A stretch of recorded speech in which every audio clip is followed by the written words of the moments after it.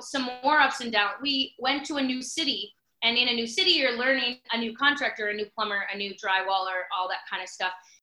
Are you a real estate investor looking to sharpen your skills, or a newbie looking to become one? You're in the right place. Welcome to Where Should I Invest? Real estate investing in Canada with your host, Sarah Larbi.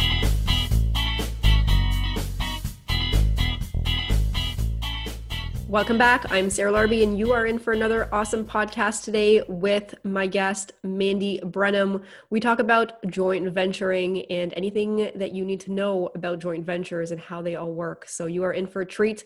Also, how she scaled from 1 to 100 properties and more.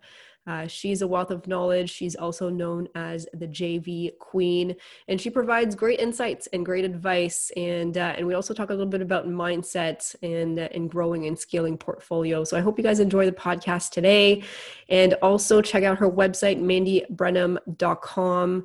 Super excited to have her on. Other than that, guys, if you haven't yet and you are interested in the BRRRR Freedom Community, you haven't yet joined, it is still time to do that. You can do it month to month if you want. I will tell you, I've got some great feedback from our first class from my students, and there is still a little bit of room for you to join, and it is all year. So we've got 24 calls of an hour and a half each. They're at 7 p.m. Eastern Standard Time every first Tuesday and third Thursday of the month. And we're going to go through the entire process. You guys are going to be equipped very well for the BRRRR strategy once the course is done, and probably even at that 6-month mark. So I'll tell you, the first call on every Tuesday is going to be about that specific topic. It's going to be content. It's going to be me sharing my processes, my materials, how I got to where I got.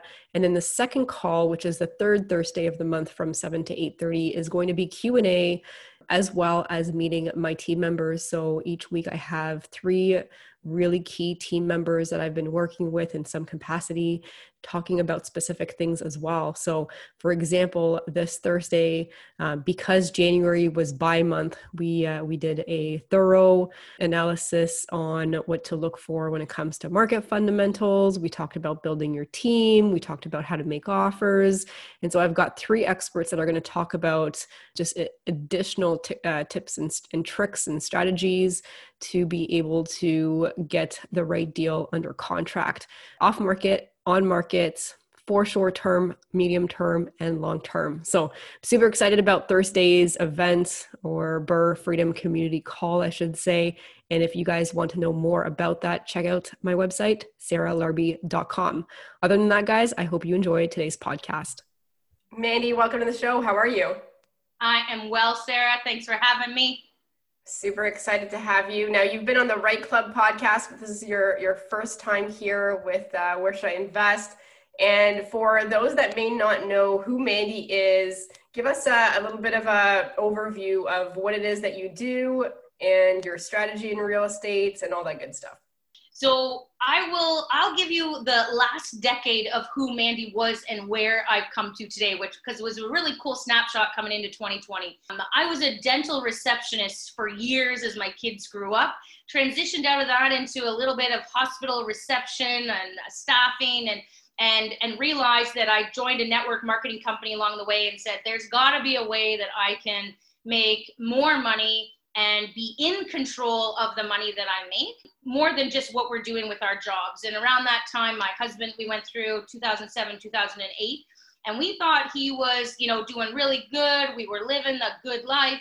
And then the automotive industry took a dive, and so did our income, and so did our comfortable lifestyle. And so we said, what can we do that can control it? We bought our first duplex in 2007. So that was 2007. And then here we are, 2014, we joined a coaching program, and we just ramped it up from there. And, kind of happy to be able to say that I've crossed over that 100 properties since 2014 now that we've transacted on. That's amazing. So 100 properties or 100 doors? 100 properties, probably about 230, 240 doors now. Nice. Congratulations. That is, incredible. And especially looking at how fast you grew from that 2014 mark to today. And what do you think you attribute your success to? work harder on yourself than you do on your job. And in the real estate industry, the job would be the actual brick and mortar.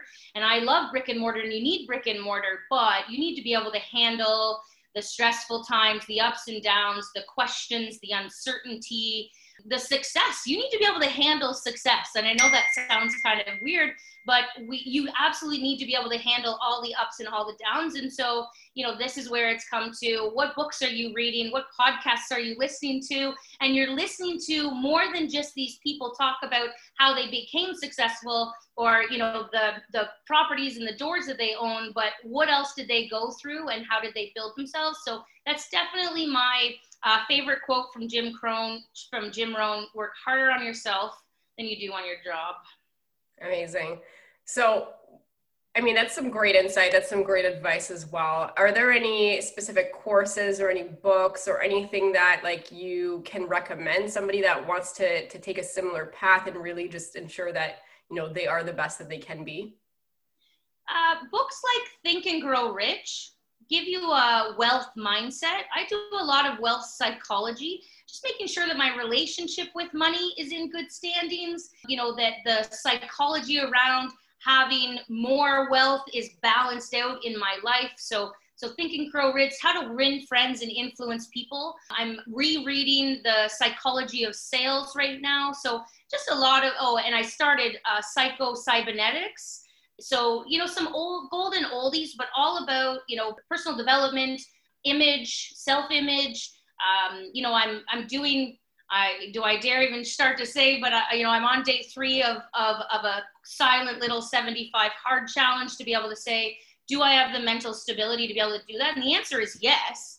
But I just, how far down do I have to dig to be able to find it and be able to say, this is the best life that I want to lead?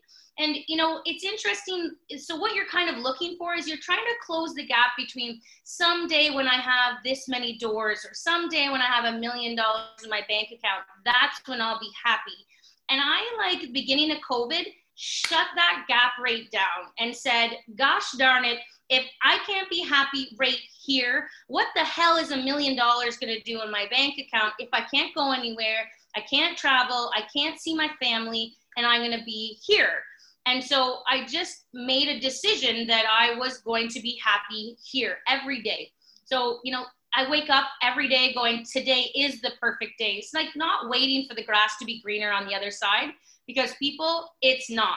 What do you say? Oh, you must be really rich, Mandy. And I'm like, yeah, not in the way that you might perceive what it's like to have this many doors, because now you've got this many stresses and this many people and this many connections that kind of have to go along with it. Now, as you grow, you're able to, it's like the lobster story. You're able to, lobster starts out and he has a shell, and to be able to go to the next shell or grow the next shell, right? He has to actually get naked out of his shell to be able to grow the new one. So just understand that as you get bigger, you're able to handle more and more things. And I think that's where, in my self-help or my self-development, my self-journey has allowed me to be able to expand and be vulnerable at certain points of the growth to know that a new shell is coming. Yeah, absolutely.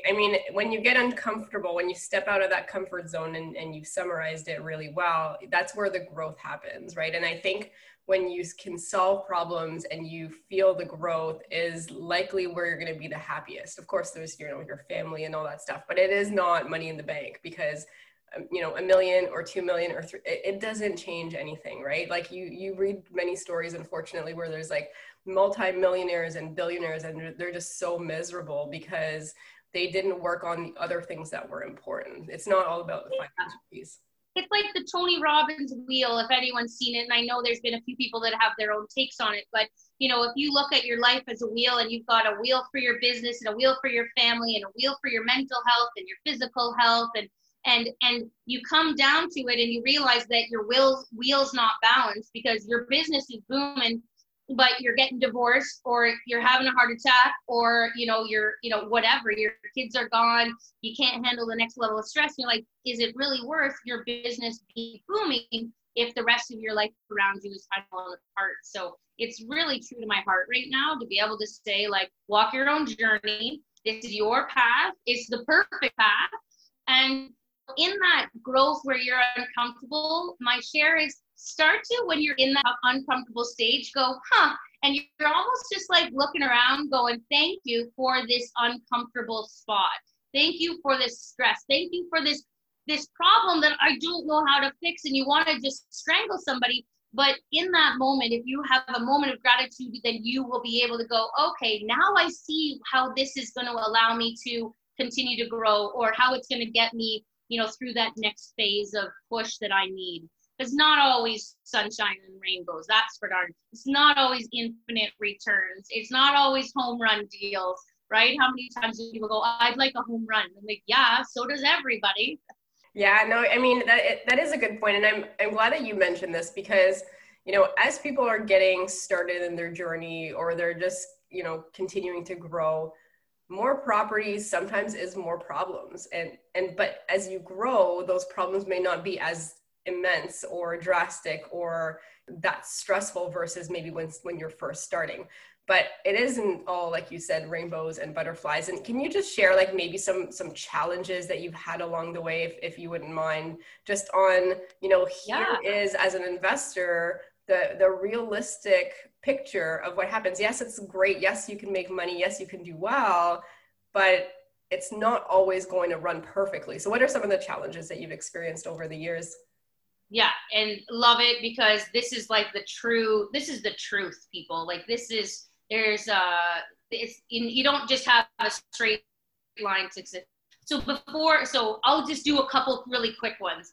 Before Larry left his job, he was working 40 hours a week at his job, and he would come home and work 40 hours a week on this one property that we had. And we were done, exhausted, like mentally checked out. Our family was on the back burner, and we took a vacation right after that because we did a refinance. We've made money, and we just said, we kept the asset, but we refinanced, and we said, we're never going to work do that much. We're not going to push ourselves to the limit.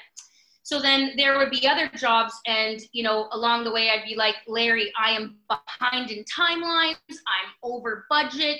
I need you to step in. So we got really specific. So we'd hired other people, but other people come. Now you're relying on somebody else's timeline. So timelines get messed up.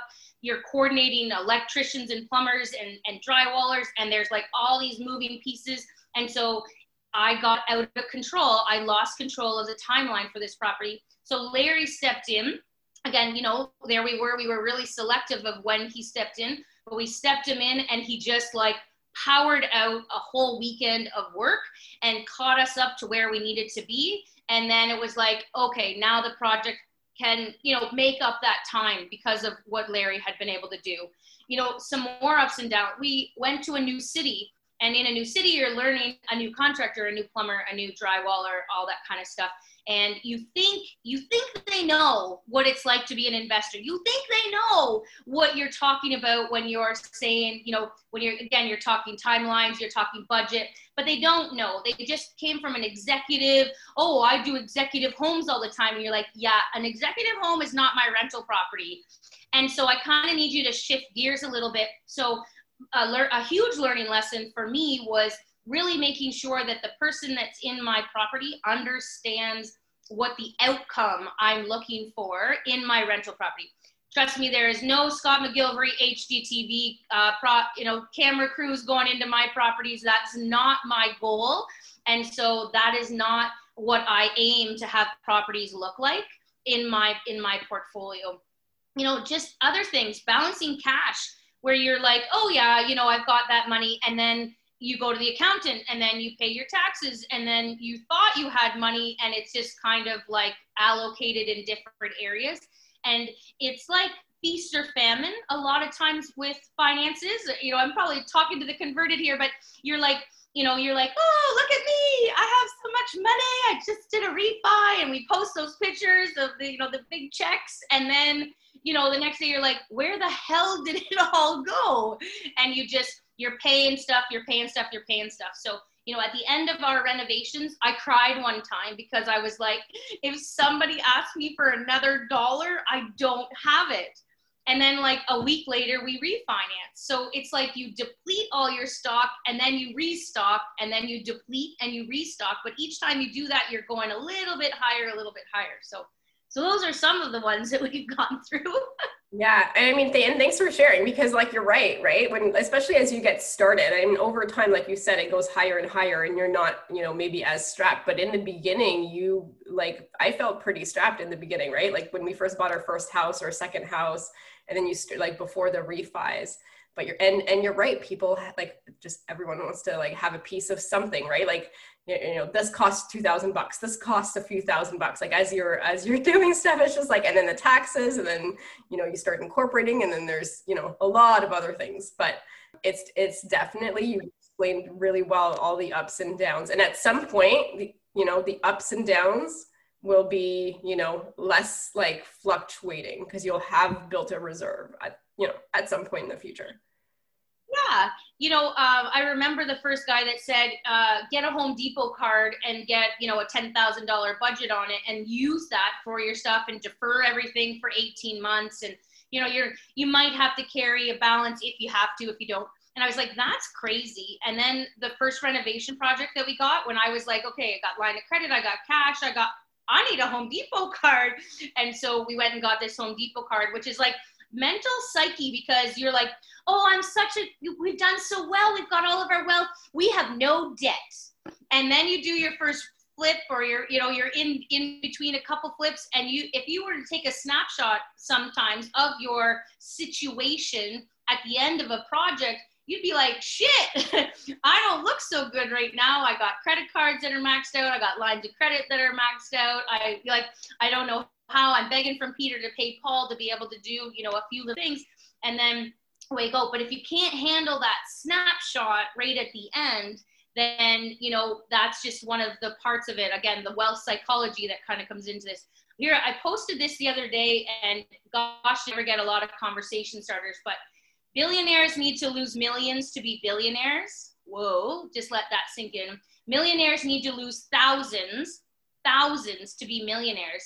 And broke people don't want to lose anything, and they want to be rich. So kind of figure out where you are. I was saying to a gentleman the other day, he's going to break his mortgage, and his mortgage is $18,000 to break. But on the other side, we've already figured out, or I didn't, the mortgage specialist figured out that it would be an $11,000 savings if he broke it, paid the fee, and came on the other side. And they were kind of torn. And she said, but Mandy, if it wasn't for you having discussed with us that you need to lose thousands in order to make millions, you would be focused on this $18,000, which, trust me, is a huge chunk of money. But if you can see the other side, and they're releasing like another $500,000 to be able to go and do this more investing, it's easy to see the other side. But don't get stuck on the thousands if you want to be a millionaire. Don't get stuck on, not wanting to lose any money. Oh, what's the lowest interest rate I can get on a mortgage? That's you trying not to lose any, and you're trying to be rich. So find that balance of being able to pay some money, some interest, pay some interest. We all pay interest. Pay interest. Interest allows you to borrow more money, and that can make you more money. And now we're going to take a quick break to hear from one of our sponsors. Hey, I just want to take a moment and interrupt the podcast to introduce you to my mortgage broker, Dalia Barsoom, and her team at Streetwise Mortgages. Because everything around us is changing, the world as we know it is not going to be the same. COVID-19, the economic crisis, is a time of uncertainty for many of us, and the lending and real estate landscape, they're changing quite rapidly day by day. Today's financing and investment decisions are going to be different than the ones that we made yesterday. Dalia and her team are going to be able to help us maneuver through all of this. They're property investors themselves, so they've worked with thousands of real estate investors across Ontario, and they have their pulse and their finger on what's happening around us in real time from a real estate financing and investments point of view. Her team of advisors are committed to helping us keep informed and get that up-to-date information. And they're also going to be able to help us navigate through this crisis to also mitigate and minimize any financial distress during this whole transition, and also also help us emerge out of this in a strong financial position so that we can leverage ourselves for some great opportunities that are going to be coming to us. They've been able to help many investors in times like this by really planning out your plan for the good, but also for the bad, because these circumstances that are happening are going to be very individual for all of us. And they're going to help navigate 3 key parts: financial stability, financial agility, and opportunity, and help you manage through those 3 things. When it comes to stability, how can you enhance your reserves and your liquidity to weather the storm? You're going to have a different plan, so it's important to get that individualized plan. How can you utilize mortgage payment deferrals? Should you not? Why or why not? Any debt restructuring opportunities. Those are all things that Dahlia and her team can help you work with. Now, when it comes to financial agility, there's some things that you might want to talk about are how do you make some improvements to your monthly budget so that you can increase your cash flow? Are there any financing tools that you can use to cover some short-term cash flow deficits? When it comes to opportunity, there's going to be some great opportunity that's going to come out of this. How can you set yourself up for success? So her and her team are going to be able to help you maneuver through these things and create a plan, not only for the good times, but also in times like this, so that you can handle the storm and come out ahead. Feel free to reach out to Dahlia and her team at info@streetwisemortgages.com or go to her website, streetwisemortgages.com. And now back to the show. Yeah, absolutely. Really well said. I saw that quote too. I can't remember who wrote it, but it's true. I mean, you look at most millionaires and there's been $1,000 mistakes, $1,000 issues that come up, and they might not even be mistakes, but they might just be issues altogether. And everything that is going to create wealth is going to have some level of risk, right? So just understand the level of risk, be comfortable with it. And then if you're not, I mean, there's really safe assets, but it's not really going to get you wealthy. It's not going to create the riches, right? And I think ultimately at the end of the day, the more that somebody can educate themselves and then take action and maybe just like have a circle of people that are doing it around them, it can mitigate a lot of those things that can happen, right? Your team, just to go back, Mandy, you mentioned, I believe team, I don't know if we were recording at the time or not, but that's important, right? If you're going into a new city, you need a new, local team, and you go into a different city, you're going to get another local team. And a lot of that, is going to be your make or break. If you get the right team on your side, you can go a lot further than if you got the wrong team. Absolutely. And we're on the ground trying to, create. Another one of my pain points as I was growing was, when do I hire a property manager or not? And I had a mentor at the time, and he called me one day and he said, "What are you doing?" And I was like, "I don't want to tell you." And he said, "Why?" I was like, "I don't want to tell you." And he was like, "What are you doing?" I was like, "Oh, I'm cutting the grass." And he was like, "Well, that'll be the last time that you cut the grass." And, we were acquiring assets. We were doing a whole bunch of stuff. And so I had to give up the cutting the grass, which it was a simple thing. And it was just, there was an appraisal and I needed to have it done, but it didn't matter. I did not have that person on my team. I got that person on my team.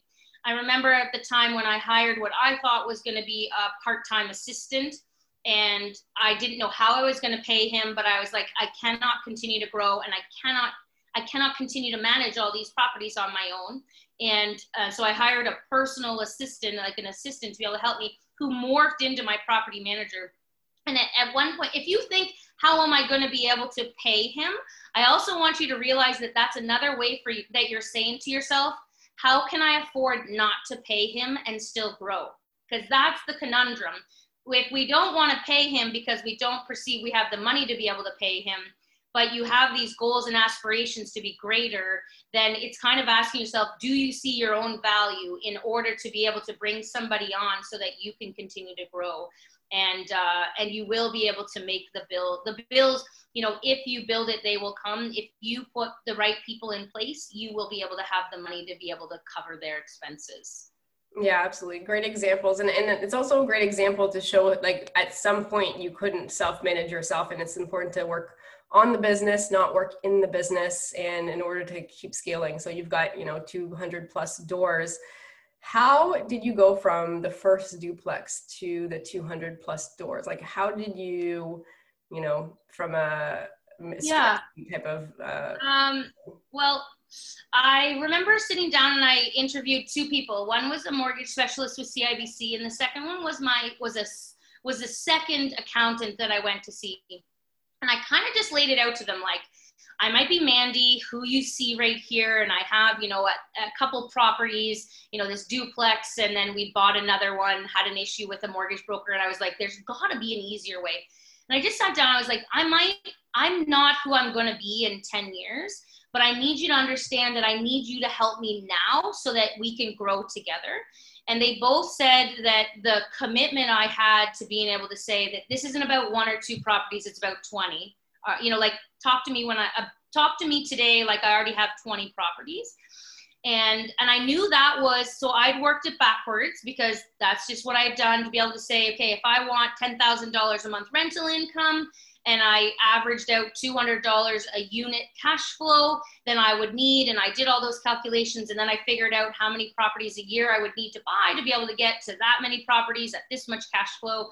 And so I had like this GPS location as to where I wanted to go and what it was going to take for me to get there. So it wasn't fluff. It was very clear. This is how I needed. This is what I needed. This is what I wanted to do. So, and then it just kept going because I was, putting out there to the universe.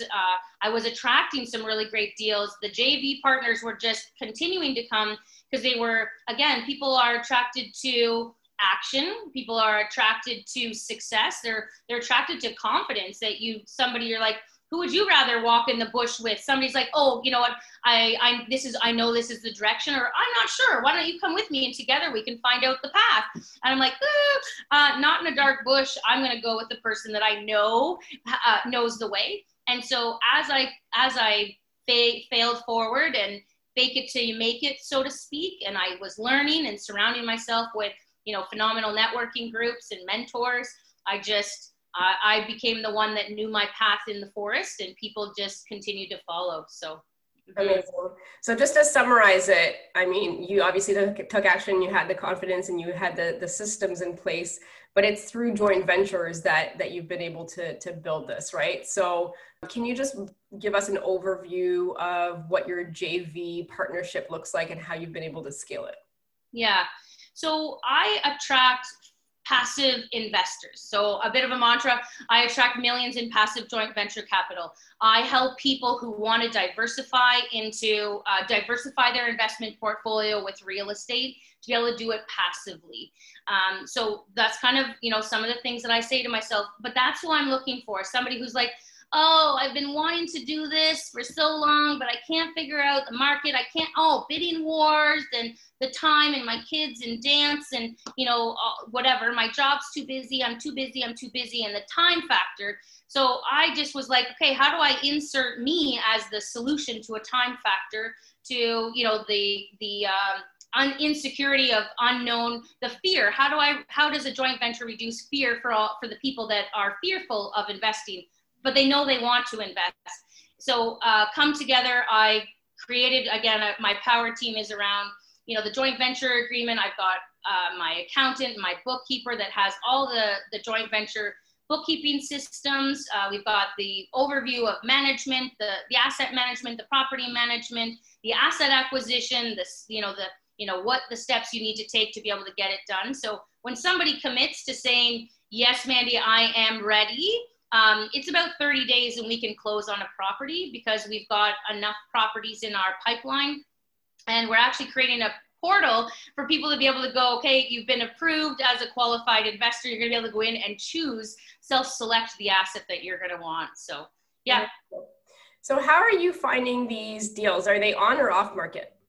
On market right now. I would say that 90% of my portfolio has been through a realtor, through the MLS. Now, some of those might be exclusive deals that the realtor has brought to me, but 90% of my deals are with realtors and variety of realtors. Kingston, I have a phenomenal realtor there. I've got a phenomenal on the ground partner that helps and finds those, a local expert.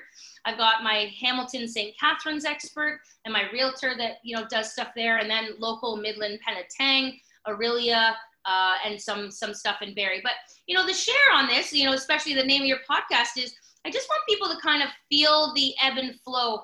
If a city doesn't work, stop. Don't go there anymore. Find a new city. Watch the ripple effects. Don't go where everybody else is. You know, I talked to somebody one time who told me he paid he paid $150,000 more for an asset in the city that I had. And his quote for his renovations was $60,000 more than any renovation I had ever paid. And I was just like, dude, what are you doing? Well, he had a different model than me. Fine. He wasn't so worried about the refinance, and he didn't care if his money was tied up. And I'm like, well, then stop talking like this is a BRRRR model, because it's kind of like you just want to do it, but you're okay if the money stays in it. And then I was like, why did you go there? And he's like, well, everybody's talking about it. I was like, well, but they've got strategies and they've got, all these kind of things. So if a city doesn't work anymore, don't go there. And, if you really need to be able to find that new city, then I would be saying, like you're on the right club, you're around these kind of networking people. Who is the top realtor that's able to find me a city? And trust them. They're going to bring you the right assets. You don't need to waste every weekend. I'm not a door knocker, and I'm not a yellow letter girl. Let's just be clear on that. I do not have time in my schedule. And they do all this work, and then they're like, look at me, I found a property with a yellow letter. And you did one in 9 months. And I've bought 20 with realtors, not in the same time period, buying stuff online. So online on Realtor does not mean it's overpriced, does not mean that the sellers are gouging. You just have to be able to, make the numbers work. Yeah, absolutely. I mean, a good realtor that's local, that ideally is an investor themselves, maybe has the same strategy and works with investors, they'll likely have a whole team of people that if you're going into a new city and you don't want to start completely from scratch, you can borrow some of their team members and you can switch them up as needed, but super easy way to just get your team set up, pick the one, best realtor for investors in that area. So do you mind if I ask? Sorry? I said, or do a joint venture, because, that's another thing. People are like, well, but I got to do it myself. And you're like, you partner up with, people like yourself, people like me who've been there, done that, still are doing it, have the ins, have the exclusive deals, have the power team, have the proven systems, and be like, sweetheart, I could probably make you the same amount of return that you're going to do on your own as in my model, a 50-50 split. Just saying. And you can be really clear on it. Come with me and do one and see and feel who my power team is, how my systems are set up. And then when we do the BRRRR and you want to BRRRR on your own, you want to take your money and go do it on your own, I would love that. Like, love it. So learn with somebody. You don't have to do this all on your own. Yeah, absolutely. So question for you, are you doing conversions these days? Is that what the BRRRR is, or are you doing something different with the BRRRR? Yeah, so it depends on the market. And Kingston, we're still looking for single families that we can convert, because Kingston had a very low vacancy, like zero vacancy. They had a lack of units. In other markets that I'm looking into, I am finding there's tons of rental supply, but they're shit. They're run down, they are tired, and the tenant profile that we put some fake ads on Kijiji are there. So we're actually buying existing stock and renovating it to our standards, branding it, so to speak. We are branding all of our properties now. So it's going to be a brand for each investor and a brand for the tenants to be able to say, like, yeah, I rent from Mandy. Like, Mandy's properties meet this standard, meet this kind of management.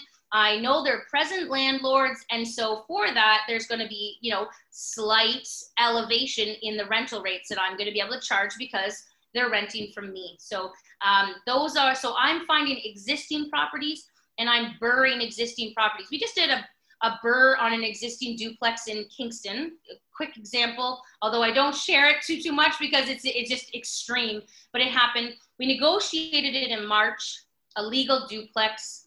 Found it on Facebook. It went on to Realtor. My Realtor helped us buy it. So I always share that because people think that I'm buying stuff off market. But whenever my Realtor is involved, to me, that's a Realtor deal. Okay. So found it for $290, closed on it in June with a JV partner.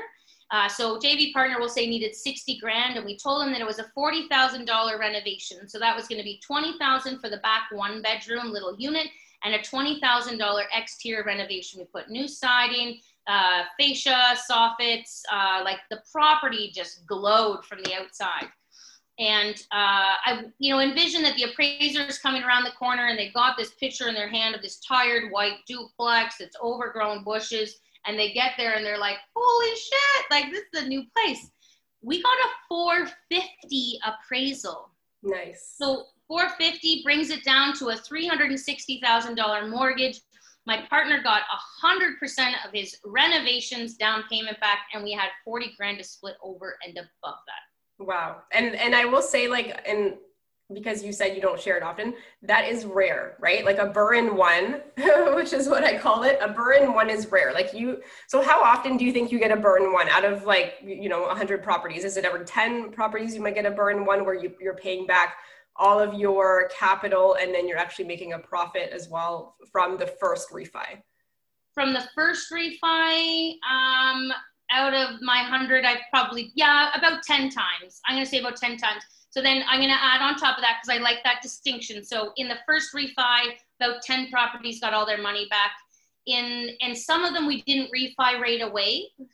So within the first 3 years, I've created another 25 full payouts. Okay. So I would tell you right now in my portfolio, there's about 35 Infinity properties that have all of their money back. And I'm talking from investing I started my own self again in 14, and with joint venture partners, my first joint venture partner was 2016. So since 2016, I have created 35 Infinity properties.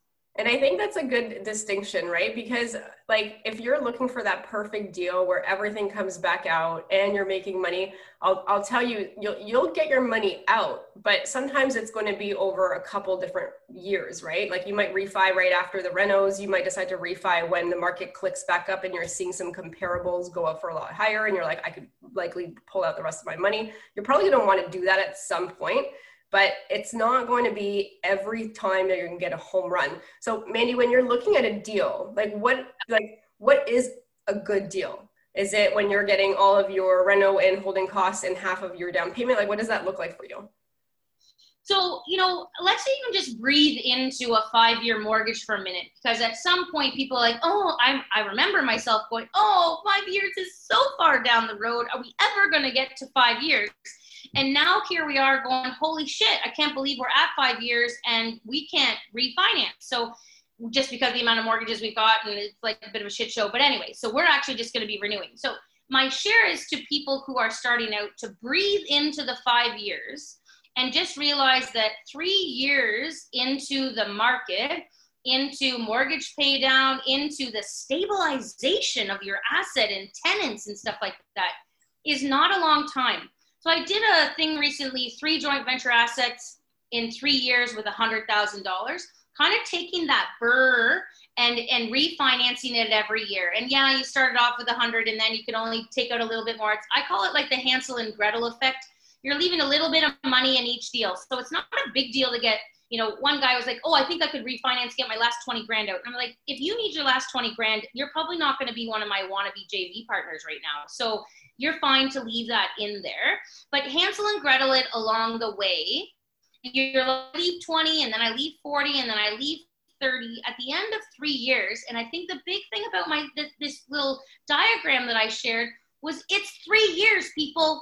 You can take your 100 grand and recycle it around. You now have 6 doors, 3 assets in 3 years. You need the 3 years in order to have that amount of stuff. So breathe into it. Understand that if you're not taking action today and you're waiting for the home run, we'll probably get 10 doubles and have more scores than you waiting on a home run. And I share that with a lot of people. So you do you, wait for your home run, or do a double and a double and a double and a double. And those doubles in Hamilton 2 years ago are looking pretty damn grand slam right now. Yeah, absolutely. So, and it's a great analogy with the Hansel and Gretel, because you will leave a little bit in each deal, right? And over time you can refinance, whether it's, 2 years, 3 years, you'll take your money back. Just be patient over time. Is there like a cash on cash or an ROI number or something that you can like share, like a range? I don't know if you have that number of like, here's how I analyze the deal, and if it's got this much cash on cash return or this much return on my investments, then it makes sense. Yep. So for my joint venture model, okay, so pretty clear, I just got a filter of joint ventures. When I go into a deal, I go, is this a deal that I would do myself? And if it is, then it's a deal that I'm happy to bring a joint venture on board with. I don't get out of bed for less than 30%. So minimally, I'm looking at a JV partner saying, here's a 15% passive. They're not all beautiful cash flowing properties. Cash flows my book will be called Cash Flow the Illusion, because it's not always there. That doesn't mean that it's not there, but you start to have a maintenance reserve and a vacancy allowance. And, okay, so on the pro forma, your cash flow is 255, but let's say it's a beautifully maintained building and, you're accumulating your reserve fund or your maintenance fund and your vacancy because people aren't leaving. Well, then that just accumulates onto your cash flow, right? But on the pro forma, people are like, oh, I need more than $200 a month. And I'm like, okay, but then you're going to take, here's one. I got $1,000 a month cash flow and you need 183,000. Oh, well, that's not what I want. I'm like, well, the ROI is the same, higher amount of money, higher cash flow. It's just a perception. So if you only need $55,000, but you've got $200 a month cash flow and your ROI is 35%, really, these are the same. It's just a greater amount of money. So don't necessarily look at the cash flow. And then, is that post refi, after refi, there's lots of different variables involved, but I don't get out of bed for less than 30%. And I would say the average deal I have is 40 to 50%. And I'm very conservative. Like, if you don't like the look of my pro forma, good, because I don't speculate. I don't jump around on my numbers. I don't Airbnb any of my units to be able to show, oh, here, look at this is a cash flow. Oh, right. But you can't use that for qualifying for the bank. So, we're going to have to figure that out, or you're going to have to put a larger down payment. I don't know, just some of those. I've looked at a lot of pro formas for people, because that's kind of one of the things that I offer is deal reviews. And so you'll be like, yeah, but look at the cash flow. And you're like, well, is that sustainable? They have a 2% vacancy on an Airbnb. I mean, again, I'm pretty sure we're good for, June, July, and August, but what about those other months? And how do we account for those kind of things? So just making sure that people are, if cash flow is what they're looking for, then we meet that cash flow, but it might take a higher amount of capital, and the return on investment is, about the same.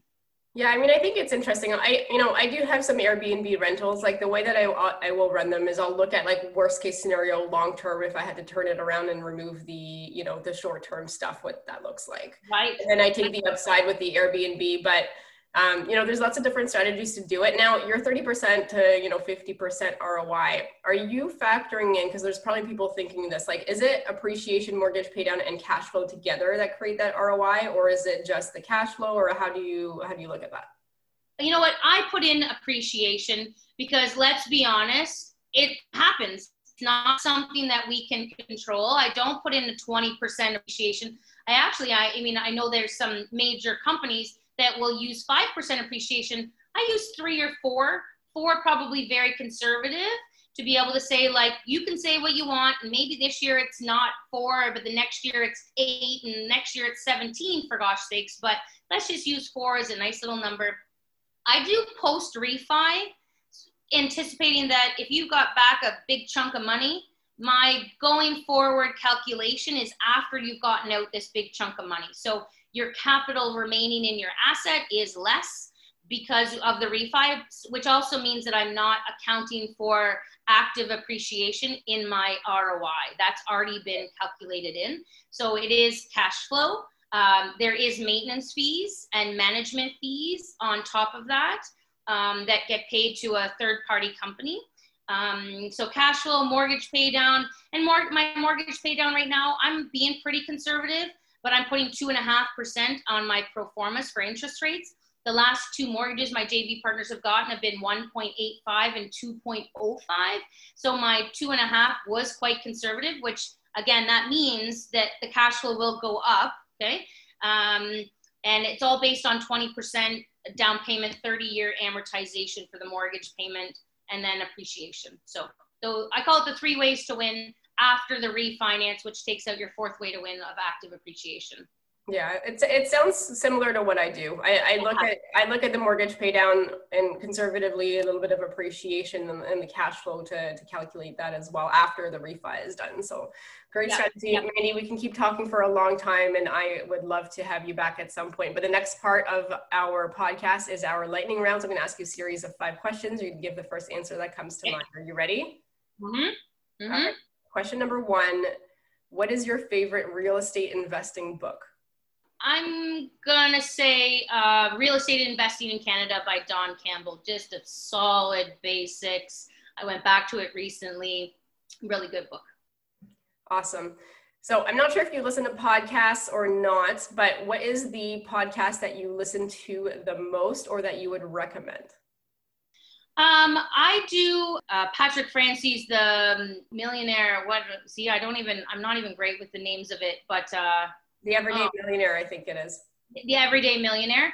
And it's the story behind the people and the growth that those people have gone through that just reminds me that this is just a journey, and embrace it instead of trying to fight it. That podcast and those Everyday Millionaires show me in the variety of industries that they're in that everybody's going through their same struggles, but you have to if you want to be an everyday millionaire. Awesome. Number 3, what do you do for fun when it's not real estate? We bought a boat this year, which is going to be an awesome thing for next year. I did yoga this morning and went for a jog. I love my morning coffee, spending time with my hubby and laughing a lot. All right. Sounds good. We were debating the boat thing as well, because it's always good to buy something when the season is done from a discount perspective. But I think we're going to wait till next year. I just bought a Tesla. So yes, I saw that about some of your tax differences between. I thought that was a really cool little share. Yeah, but our boat's going to be called the Joint Venture Club. Right. And we are going to be bringing joint ventures on our boats. So that's another little incentive for people. Very cool. Very cool. Mandy, if you lost all of your money and your assets tomorrow, how do you start again? Beside my husband, with the support of my family, and probably just a really good journal to be able to remind myself that I still have a heart that's beating, that was a gift, and air in my lungs, and away I go. Just kind of pick it up from there. It's like I'll have a little cry and then figure out the same skills that I have. A gentleman called me yesterday. He found my card that he hadn't seen in a long time, and he called me and he was just like, you know what, you are just an exemplary human. I think you're so kind, and I was like, I haven't talked to you in 5 years. And that's what he was said to me. But again, I looked up to the universe and I was like, thank you, because these are the reminders. So, lots of properties, not lots of properties. The reminder was, be a good human, smile, be kind, because that's what people are seeing in me. And that's the kind of the message that I would leave for myself. Last question number 5. If somebody has $50,000 and they want to get started, how would you recommend they spend that money? Because of my history, I would say go attach yourself on to an expert working partner and partner with them, because your 50 grand is not lost. Your 50 grand is going to be solidly invested, and you're going to learn a crap load holding on to somebody. I classify it as tandem skydiving. So you're like tandem real estate investing for your first 50 grand. I'm not going to jump out of a plane by myself for the first time. I will be attached onto an expert. And so if you're wanting to invest your first 50 grand, then attach yourself onto an expert and jump with them. All right, awesome. That was our lightning round. Mandy, where can the listeners reach out and find out more about you? Yeah, so go to my website, Mandy Brenham, just as it, as my name is, mandy.com. If you're interested, you can book a discovery call. I'm happy to be able to take you from where you are to your next spot. If you want to be like Mandy, I want to be like you, I want to be a working partner, book a call. I can, get you figured out and set you on your way. If you want to invest, same thing. And if you just want to talk real estate, I'm happy to be able to do that too. Very cool. Any final last words of advice? Thank you, Sarah. There are times that people don't realize how much time and effort it takes to be able to put these things together. So for you to be so consistent and showing up and authentic it means a lot. So thank you. Amazing. Thank you so much, Mandy, for being on the show. And it's always a pleasure to reconnect. So guys, thank you for tuning in. Hey guys, before you go, I wanted to ask you a question. What's stopping you from starting or growing your own real estate investment portfolio? I know for me, before I started, I had plenty of reasons, and at the time they all seemed very valid, but as I started my journey, these reasons slowly fell away, and eventually only one reason remained. What was actually stopping me was having a proven, actionable, repeatable system. I didn't have that. And the way that was going to change was by investing in myself, learning, listening, and looking for ways that worked, and also, most importantly, discovering what didn't and not making those mistakes again. Fast forward to today, I now have a proven, repeatable series of action steps that has enabled me to build my 7-figure portfolio consisting of multiple homes, and I'm able to manage that in 2 to 3 hours a month. Is that something that you would want? Well, I've actually taken all the knowledge I've accumulated and put that into a comprehensive step-by-step online program. It's called Rise, and it's a program that will help you from where you are now to where you want to be faster and with less of the headaches that I had. So it consists of all the templates and the resources that I use, plus over 40 instructional videos that you get lifetime access to for just a small one-time investment. And, my recommendation is to make the time now to invest in yourself and grow your portfolio to 7 figures so that you can bring your retirement dreams closer. If you want some more information about Rise, just go to sarahlarby.com/RISE to access more details and book your spot. Thanks so much for listening to Where Should I Invest with your host, Sarah Larby. Make sure to listen in next time. We'll catch you on the next episode of Where Should I Invest?